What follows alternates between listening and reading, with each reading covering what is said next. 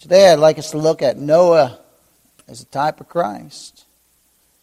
Consider Noah, a man who most people have heard of. Most people saved or lost, they've all heard about Noah. I'd like us to consider how Noah was a type of Christ and how, like all types, they're not perfect. They break down. An example of that would be the cities of refuge, which we know are a picture of Christ. The manslayer would flee to the city of refuge. And once safe in one of the cities of refuge, they were safe from the avenger of blood. But the type breaks down when we see that there's 6 cities of refuge. Well, there's only one Savior. That's the Lord Jesus Christ. So, as Brother Henry often says, types break down that way. They're not perfect. But they do point us to Christ. They do point us to Christ. So with that in our minds, let's turn to Genesis chapter 5. Genesis chapter 5, where we see the genealogy of Noah is brought forth. Genesis chapter 5. And we'll read verse 29 here. The scriptures tell us that Noah's father, Lamech, named his son Noah. And he called his name Noah, saying, "This same shall comfort us concerning our work and toil of our hands, because of the ground which the Lord hath cursed." Noah's father called him Noah, named him Noah. Well, this name foreshadowed the one who would come for his people. Noah in Hebrew means rest. Rest. Noah's father regarded him as one who would be the rest giver, as one who should provide comfort from the toil incurred by the curse. "This same shall comfort us concerning our work and toil of our hands, because of the ground which the Lord hath cursed." Well, I asked you, beloved of God, who is our rest? His name foreshadowed the one who is our rest. See, biblical names always have meanings. Always have meanings. Who's the rest of every born-again, blood-washed saint of God? Well, we know it's the Lord Jesus Christ and Him alone. He's our rest. So Noah's name foreshadowed the one who is our rest. This ancient prophecy, as Robert Hawker brings forth, receives its fulfillment in Christ. Turn, if you would, to Isaiah chapter 11. Isaiah chapter 11. We'll read verses 1 to 10. 1 to 10. And remember, His name is rest. Isaiah chapter 11, verses 1 to 10. "And there shall come forth a rod out of the stem of Jesse, and a branch shall grow out of his roots." Well, we know the Lord Jesus Christ is called the branch. "And the Spirit of the Lord shall rest upon him, the Spirit of wisdom and understanding, the Spirit of counsel and might, the Spirit of knowledge and the fear of the Lord. And shall make him of quick understanding in the fear of the Lord. And he shall not judge after the sight of his eyes, neither reprove after the hearing of his ears, but with righteousness shall he judge." Well, the Lord is the Lord our righteousness, beloved. "So he judge the poor, and reprove with equity for the meek of the earth. And he shall smite the earth with the rod of his mouth, and with the breath of his lips shall he slay the wicked. Who shall the wicked stand before at the great white judgment throne? None other than the Lord Jesus Christ. None other than He. And righteousness shall be the girdle of his loins, and faithfulness the girdle of his reins." Our Lord is full of righteousness. Well, He walked upon this earth. He's perfect, sinless, spotless Lamb of God. And He's rotting out of righteousness for His people.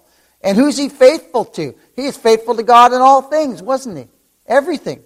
We'll see that later on. He's perfect. He's perfect in everything He did, beloved. "The wolf also shall dwell with the lamb, and the leopard shall lie down with the kid, and the calf and the young lion and the fatling together. And a little child shall lead them.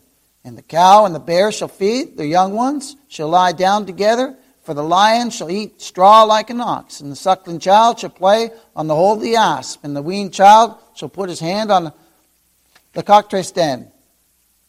They shall not hurt nor destroy in all my holy mountain, for the earth shall be full of knowledge of the Lord, as the waters cover the sea. Now remember Noah's name. What's it mean? Again, it means rest, doesn't it? It means rest. Look at verse 10. And in that day there shall be a root of Jesse, which shall stand for an ensign of the people. Who's our ensign? That's the Lord Jesus Christ. He's the branch. He's our ensign, beloved. And look at this. The ensign of his people. To it shall the Gentiles seek. Who do we seek? Well, we seek the Lord Jesus Christ. And look at the latter part of this verse. And his rest shall be glorious. It's glorious, isn't it? The rest that we have in Christ, beloved, is glorious. It's absolutely glorious. Verse 10, well, this speaks of Christ, beloved. Verse 10, he's the ensign of his people.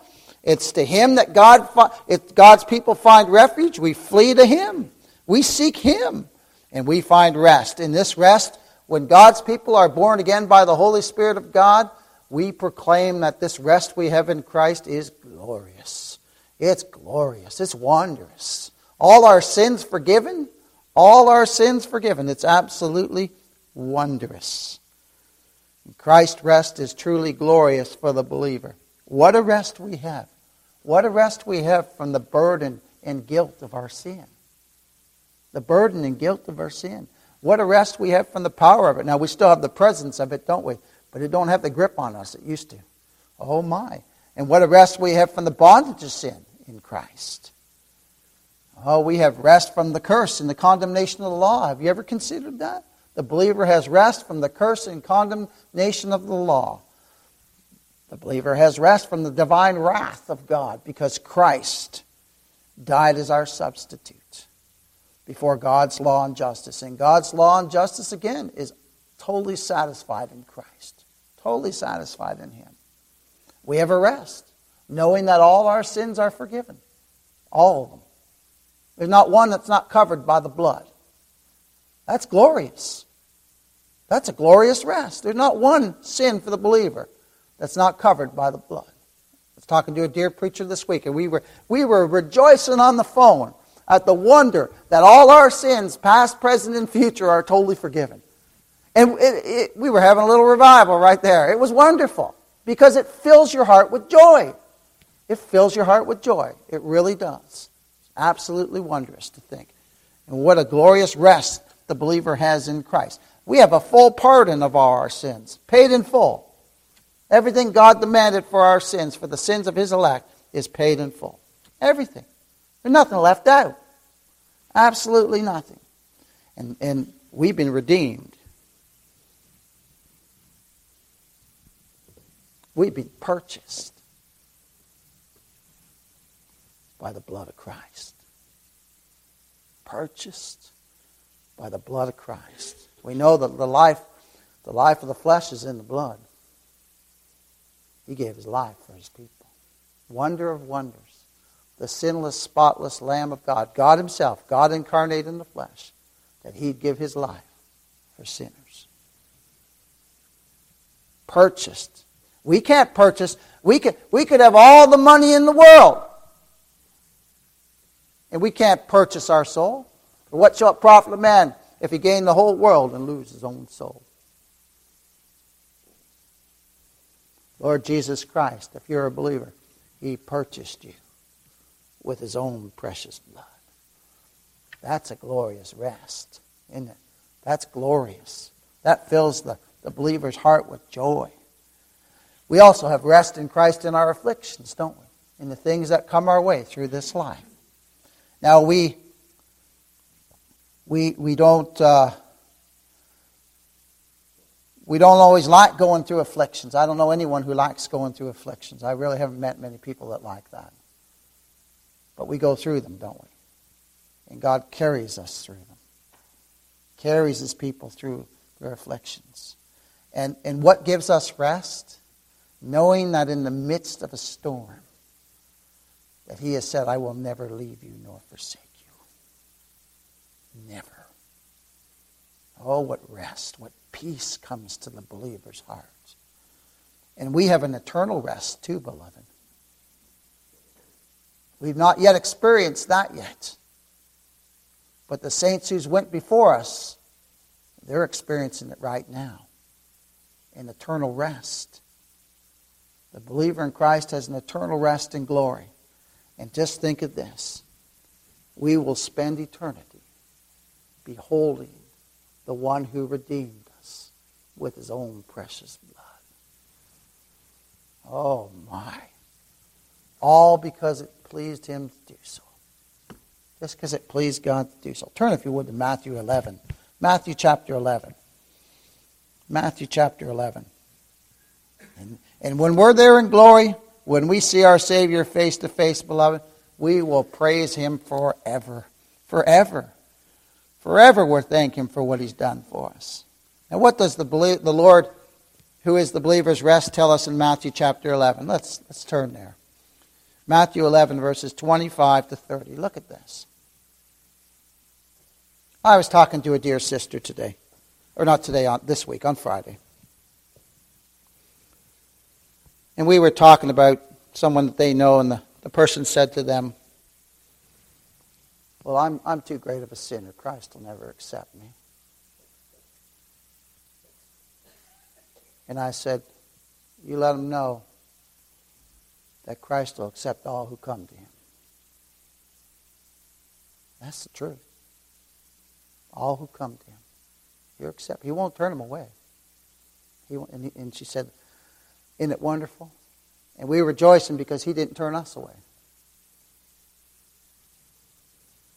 He'll never turn any who come to him. He'll not turn them away. He won't. Look what it says here. At that time Jesus answered and said, I thank thee, O Father, Lord of heaven and earth, because thou hast hid these things from the wise and prudent, and hast revealed them unto babes. Even so, Father, for it seemed good in thy sight. All things are delivered unto me of my Father, and no man knoweth the Son but the Father. Neither knoweth any man the Father save the Son, and he to whomsoever the Son will reveal him. Come unto me, all ye that labor and are heavy laden, and I will give you rest. Rest. Take my yoke upon you and learn of me, for I am meek and lowly in heart, and ye shall find rest unto your souls. For my yoke is easy, and my burden is light. Noah's name foreshadowed the very one who would be the believer's rest. Noah's name in Hebrew means rest. And that points right to Christ, beloved. That points right to the Lord Jesus Christ. What does the Scripture say about those who find rest in Christ? It says we've ceased from our labors. Turn, if you would, to Hebrews chapter 4. See, this is how you can know if someone is truly trusting in Christ or not, right? Have they ceased from their labors? Are they constantly telling you what you have to do? I used to be one of those fellas. I praise God he delivered me from that. Oh, what rest the believer has in Christ. The believer in Christ has ceased from their labors, beloved. They've ceased from trying to save themselves. They've ceased from trying to save themselves because trying to save yourself, if God leaves you in that situation, will only lead to your condemnation. You'll die and perish in your sins. But look at this scripture in Hebrews chapter 4. And again, remember Noah's name, rest, right? Look at this, Hebrews chapter 4, verse 9. There remaineth therefore a rest to the people of God. A rest to the people of God. For he that is entered into his rest, well, who's our rest? The Lord Jesus Christ. Come unto me, all ye that labor and are heavy laden, and I'll give you rest. Right? For he that is entered into his rest, entered into Christ, He'd also ceased from his own works. We can't save ourselves, but we look to the one who saves our souls. The one who did all the work. All the work that was needed for us to be accepted by God was done by Christ and Christ alone. The believers cease from their labors. It's wonderful, isn't it? It's absolutely wonderful. Cease from his labors. Cease from his own works as God did from his.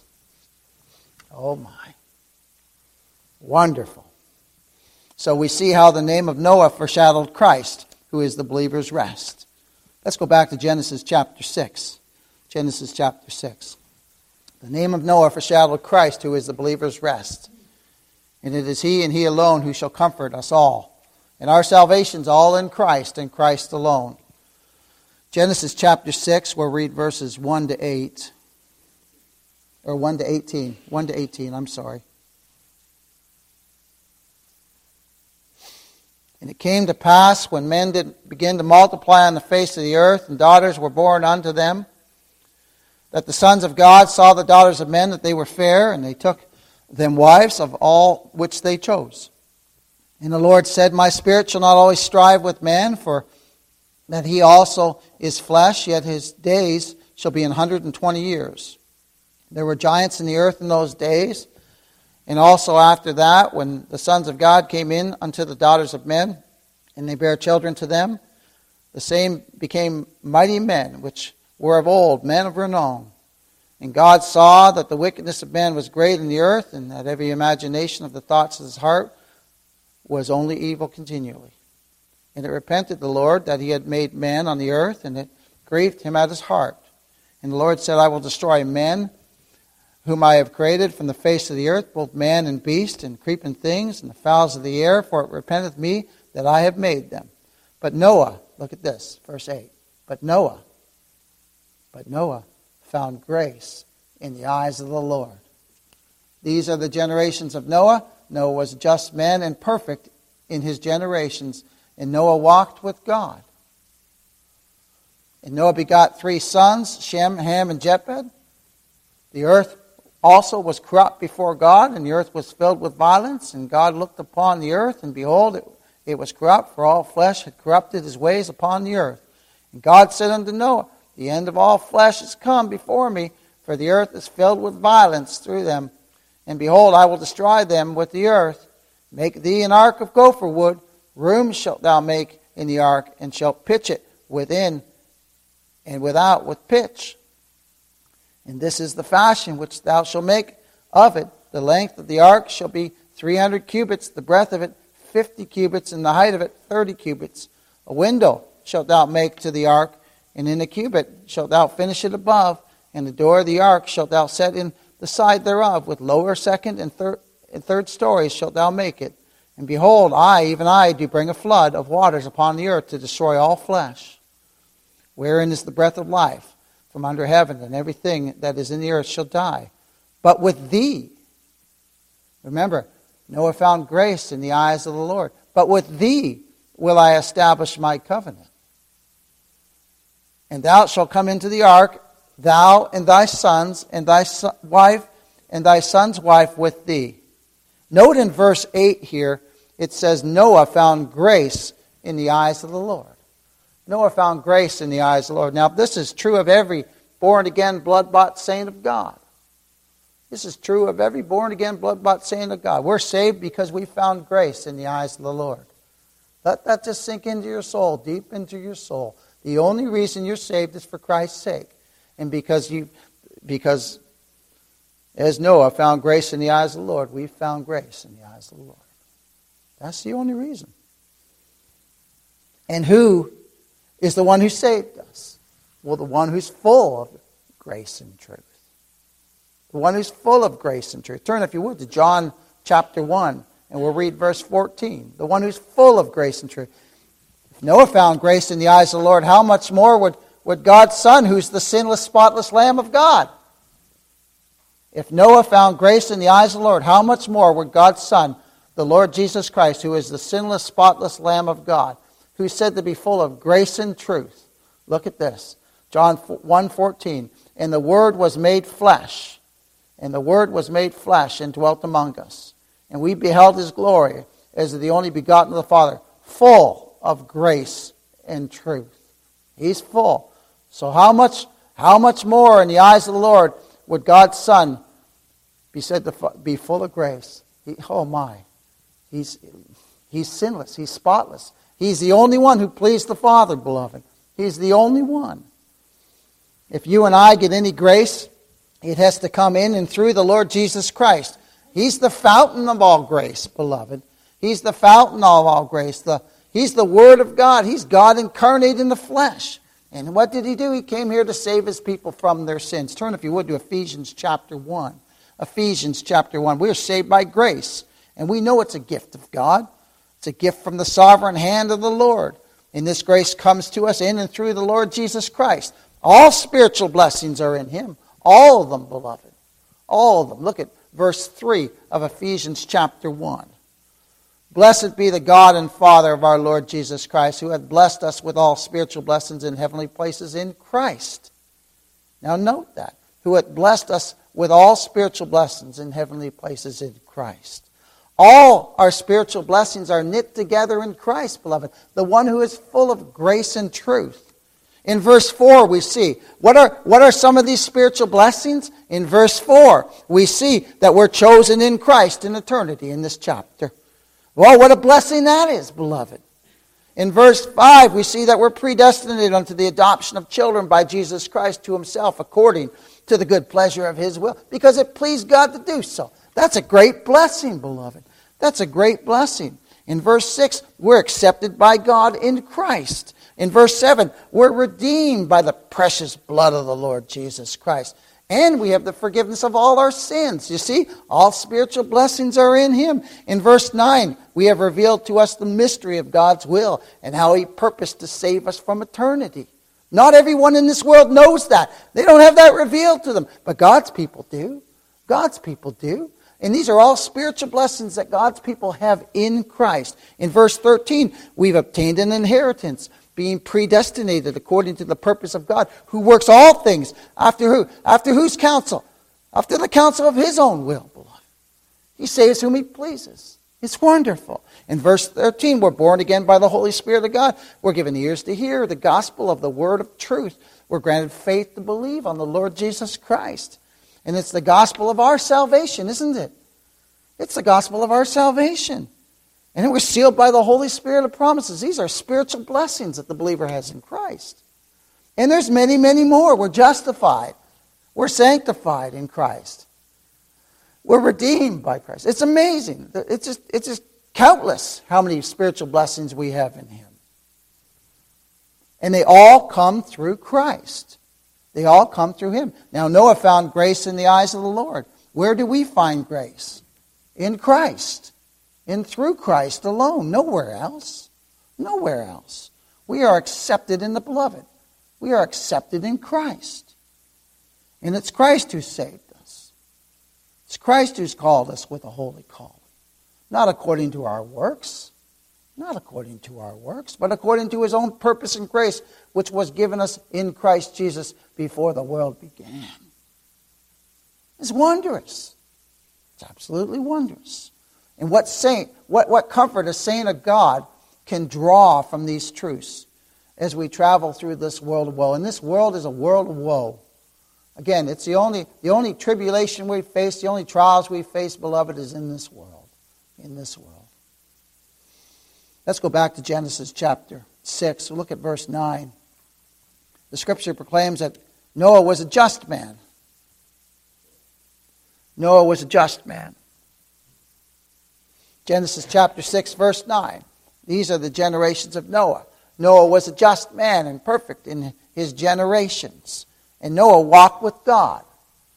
Now, the Hebrew word for just is defined as just, lawful, righteous. Just, lawful, and righteous. Now, as a man, if Noah was just and perfect, imagine what the Lord Jesus Christ was. Oh, we know Noah is just like us. He's a sinner just like us who found acceptance with God through Christ, justified by faith in Christ. But Noah possessed no inherent righteousness of his own. This righteousness is imputed, beloved. It's imputed by faith to those who believe. There's only one man who's ever walked this earth who was inherently and intrinsically righteous, and that's the Lord Jesus Christ. No one else. No one else.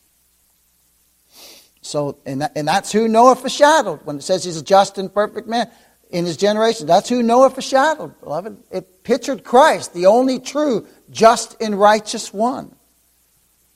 Turn, if you would, to 1 John chapter 2. 1 John chapter 2. How do we know this? Well, in our study on Wednesday nights, we've been going through 1 John. We're in chapter 2 now, but this is a portion that we hit a few weeks before. But look what it says here. 1 John chapter 2. And remember, Noah was a just man, which means righteous. Look at this. 1 John chapter 2, verses 1 and 2. My little children. Now John's writing to believers. These things write I unto you, that ye sin not. And if any man sin, we have an advocate with the Father, Jesus Christ the what? Righteous. Righteous. He is the only righteous man. Oh my. And he is the propitiation for our sins, and not for ours only, but also for the sins of the whole world. For all the elect of all the ages, beloved. Think of this. No one was or ever will be as perfect as the Lord Jesus Christ. He's sinless, spotless. Think of this, he was just in all his dealings with man, beloved. That's why he's called Jesus Christ the righteous. He was just in all his dealings with man. And he was just in all his dealings with God too, wasn't he? He was. He was perfect. And he walked, just like now, he walked in his generation, didn't he? Perfectly before God. Righteous. Spotless. Sinless. Perfect in all his ways. Think of that. Not a thought sin, not a spoken sin, not a sin in action. Absolutely perfect. We can't imagine that, can we? Because we're sinners. Everything we do is tainted with sin. But he's the God-man, beloved. He is God incarnate in the flesh, and he came to save his people from their sins. And he was perfect before God as our substitute too. Remember that. He's perfect before God as our substitute. He's perfect in all his ways before God and man. He came to do the Father's will. In John chapter 6, verse 39, it says, And this is the Father's will which hath sent me, that of all which he hath given me, I should lose nothing, but should raise it up at the last day. He came to do the Father's will, beloved. He didn't come to do his own will. He came to do the Father's will. Father sent him to save his people from their sins. And he did it. He did it. Came to do the will of the Father. He came to save those whom the Father had given him before the foundation of the world. His bride. And how did he save them? By shedding his precious blood on Calvary's cross. By dying as their substitute on that cross. By having the wrath of God that was deserving them fall upon him.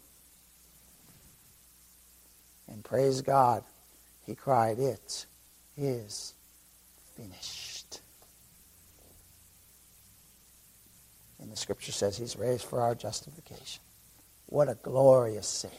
Perfect in all his ways. Perfect in all his ways, beloved. Before God and man. Salvation is only in and through the Lord Jesus Christ, the righteous. Only in him. He's the only Savior of sinners. The only way that a sinner can be accepted before God. The only way that you or I, anyone in this room or anyone who will hear this message, the only way that we can be accepted by God is in and through Christ and Christ alone. There is no other way. There's no other way. No other way. Neither is there salvation in any other. No one else but Christ. No one else but Christ and Christ alone. Oh, there's none other name under heaven given among men whereby we be saved. Only through Christ. Only through him. Oh my. Turn to Psalm chapter 40 if you would. Psalm chapter 40. We see these words penned by David. But they have reference to our Lord and Savior, again, in how he came to do the will of the Father. He came to do the Father's will. And he did it perfectly. He was perfect again before God, and he was perfect before man. Look at this in Psalm 40, verses 7 and 8. Then said I, Lo, I come, in the volume of the book it is written of me. This book is written about Christ. This book right here is all about, it's a hymn book. Like Brother Henry said, H-I-M. It's a hymn book. It's all about Christ. It's all about him. Then said I, Lo, I come, in the volume of the book it is written of me. I delight to do thy will, O God. Yea, the law is within my heart. Christ delighted to do the Father's will. Why? Because he came to save his people from their sins. His bride. When we get a hold of that, when we get a hold of how we are the bride of Christ, and how he came to save us, how his love was set upon us from eternity, it'll take you away from the cares of this world for a while. It's a wonderful thing to think upon, to meditate upon, the everlasting love of Christ for his people, for his bride. And he purchased us with his own precious blood. And the fact that he came to do the will of the Father, which was to save his people from their sins. The volume of the book is written about him, it says there. And the Bible is all about Christ. The Old Testament and the New. He said, the law and the prophets, they testify of me. That's the words of the Master. They testify of him, beloved. Let's go back to Genesis chapter 6. Genesis chapter 6. Oh, our Savior delighted to do the will of God. He's perfect before God and perfect before man. Note here in Genesis chapter 6, verse 8, but Noah found grace in the eyes of the Lord. And then look down at verse 18. And take note, it says that God established a covenant with him, not with anyone else. He established a covenant with Noah. So verse 8, it says, but Noah found grace in the eyes of the Lord. And then verse 18, it said, but with thee will I establish my covenant. With Noah. And thou shalt come into the ark, thou and thy sons and thy wife, and thy sons' wives with thee. God made this covenant with Noah at this time. That on making an ark, as God directed him, and going into it as he commanded, he would preserve him well. He would preserve him well, even while he's building it, from the rage of man, from wicked man, and then he'd save him in it, and his family. When this flood will come, and it will come. God said the flood's going to come. It came. It came. We say the wrath of God's coming. There'll be a day when all men will stand before the judgment, the great white throne. Oh my. My, oh my. That's why we say, flee to Christ. Flee to Christ. He's the only safety. He's the only refuge. But God told him, he said, you build that ark, and I'll save you and your family. And you'll come out safe on the other side of the flood. Well, how do we receive grace in the eyes of the Lord? How do we receive grace in the eyes of the Lord? Only through Christ. Nowhere else. Nowhere else. Only through Christ. And it was God the Father and the Son. Think of this. It's God the Father and the Son and the Holy Spirit who established a covenant in eternity. In eternity. We're saved because of a covenant that was established in eternity, beloved. That the Father and the Holy Spirit made with the Son.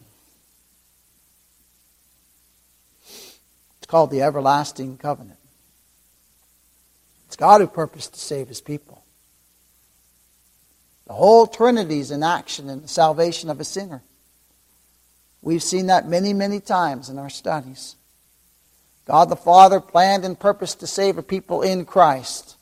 The Son of God, the Word, became flesh and dwelt among us and redeemed us with his own precious blood. All that the Father gave him, he redeemed. He redeemed. The Holy Spirit regenerates them, born again by the Holy Spirit of God, born again by the almighty power of God. By the power of God. given faith. One day the believer has enmity with God. The Scripture says that. The next day they're born again and they're praising and worshiping the very God they had enmity with. That's a miracle. That's a miracle, isn't it? That's a miracle, beloved. A miracle and it's God's work. It's all God's work. It's all His work. And it's all done because of a covenant that was established in eternity between the Father, the Son, and the Holy Spirit of God. The source of this covenant, the everlasting covenant, was God. The source of this covenant that was made with Noah was God. He's the one who executed this covenant, and He's the one who will make it all come to pass, just like the everlasting covenant. It's all in God's hands. Remember, it is Christ, the God-man, and only Him in whom salvation is found. It's only He who has found favor in the eyes of the Father. And the only way we find favor in the eyes of the Father is in and through Christ and Christ alone. Remember what the Father said? This is my beloved Son, in whom I'm well pleased. Oh my. Thus, at the early period in human history here, God was revealing the great principle by which redemption should afterwards be effected by His Son, namely that of representation, the one acting for the many receiving blessings through the one. Lastly, let's look at Genesis chapter 8. Genesis chapter 8. Turn over there if you would. We're seeing Noah sent out a dove out of the ark. Noah sent a dove out of the ark.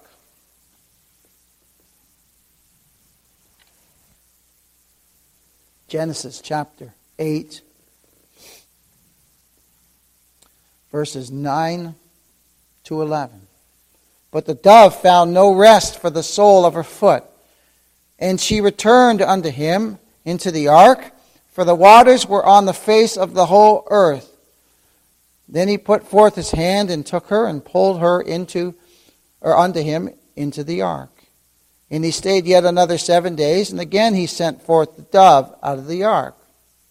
And the dove came in to him in the evening, and lo, in her mouth was an olive leaf plucked off. So Noah knew that the waters were abated from off the earth. Now let us remember that the ark was a picture of Christ. All who were in the ark were safe from the wrath that was outside. All who were in the ark were safe from the wrath of God. And that wrath of God, which the rain was the wrath of God falling down upon those people, all who were outside the ark perished. Every one of them. Every one of them. The wrath of God fell upon those outside the ark. And they perished. They all drowned. But inside the ark, not a drop of rain. Not a drop. Not even a little wee, nothing. Not a drop fell upon those in the ark. Turn back over to Genesis 6 just real quick and look at verse 14. The ark was pitched, it says. It was pitched. The scriptures bring forth this in Genesis 6:14, that this pitch, and we know that the pitch here, beloved, it pictures the precious blood of the Lord Jesus Christ. Because we're covered under the blood of the Lord Jesus Christ. We're covered. We're safe under the blood of the Lord Jesus Christ. Make thee an ark of gopher wood. Rooms shalt thou make in the ark, and shalt pitch it within and without with pitch. Within and without, both sides. Now the word pitch there in the Hebrew means to cover. Figuratively, it means to expiate, to appease, to make an atonement. It pictures the blood of Christ, beloved. The pitch pictures the blood of Christ. It means to cleanse, forgive, be merciful, pacify, pardon, to purge away, put off, make reconciliation. So the ark was covered with pitch, both inside and out. Both inside and out. And this pitch, beloved, was to keep the waters out. And as I read more about it, it turns almost into a cement, almost. I remember reading Brother Henry in one of his commentaries, and he said, the blood of the Lord Jesus Christ. Remember, we're built up a spiritual house. He said, what's the one thing that keeps us all connected? He said, the blood of Christ is like a cement. Keeps us all together, beloved. Keeps us all together. But this pitch would not allow any water to come in, not even a drop. Not even a drop. Well, think of this. And also, it would preserve the ark from sun and from the water and from worms. One commentator said, from worms as well. Oh my. Well, we know that the waters pictured the wrath of God. And we know that all who were inside the ark were safe from those waters. We know not a drop fell on them. Well, think of this, beloved. We who are in Christ are safe from the wrath of God. We're safe from the wrath of God. It's already being poured out on Christ. Just like that wrath was poured out on that ark, it hit the ark, and everyone inside was safe. They were all safe, beloved. The wrath of God against His people is being poured out on Christ. Oh my. And just as that pitch protected so that not a drop would fall upon the people in Christ, so the blood of the Lord Jesus Christ, beloved, so covers God's people that not a drop of the wrath of God will ever fall upon us. It's glorious. Do you see how this rest is glorious? Do you see how the rest that we have in Christ is absolutely glorious? It's wondrous. It's absolutely wondrous. Now let's go back over there and in Genesis, we'll read that again in Genesis 8, verses 9 and 10. Actually, let's just read verse 11. And the dove came in to him in the evening, and lo, in her mouth was an olive leaf plucked off. So Noah knew that the waters were abated from off the earth. He sent the dove out to see if the waters had abated. And the dove came back to Noah with an olive branch in her mouth. And this told Noah that the wrath of God, which was pictured in the rain, had ceased. Had ceased. Because an olive branch would be from the lower trees, beloved. From the lower trees. Turn, if you would, to Matthew chapter 3. And then put your finger in John chapter 14. We're almost finished. Listen to what the Scriptures proclaim in Matthew chapter 3. In verses 16 and 17. And Jesus, when he was baptized, went up straightway out of the water, and lo, the heavens were opened unto him, and he saw the Spirit of God descending like a dove, and lighting upon him. And lo, a voice from heaven saying, This is my beloved Son, in whom I am well pleased. Now remember, in our study in John chapter 14 a few weeks ago, we looked at how the Lord would send the Holy Spirit. But He's told His disciples, I must die first. I must die first. Turn, if you would, to John 14. He had told them, I must die first. I must die first, and then the Holy Spirit will be sent to you. And He said, I'll not leave you comfortless. I won't leave you comfortless.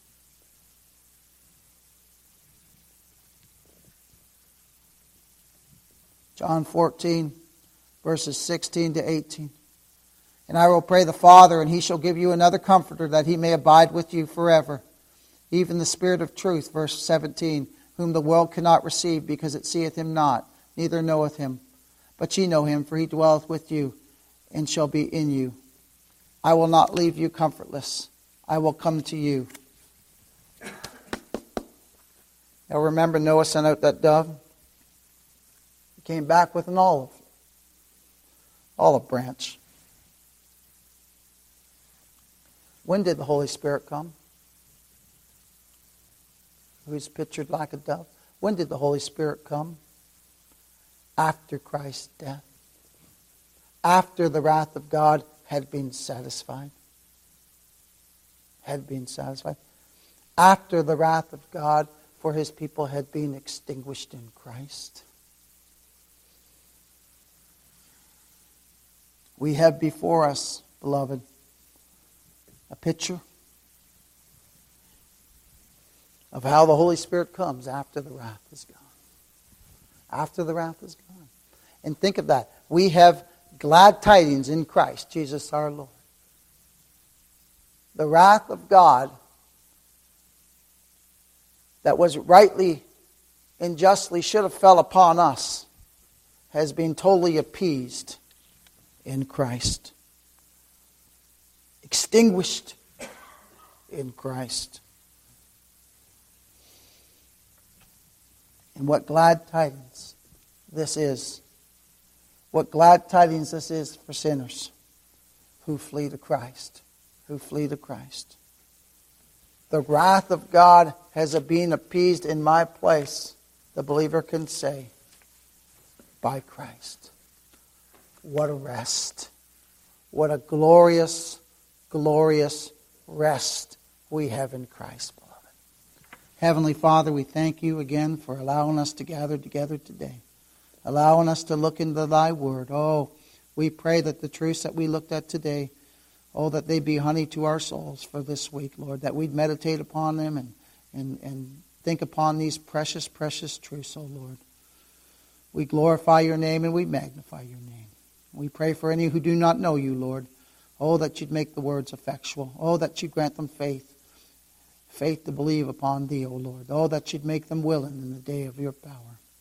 Glory to your name, Lord. Honor and praise in Jesus' name. Amen.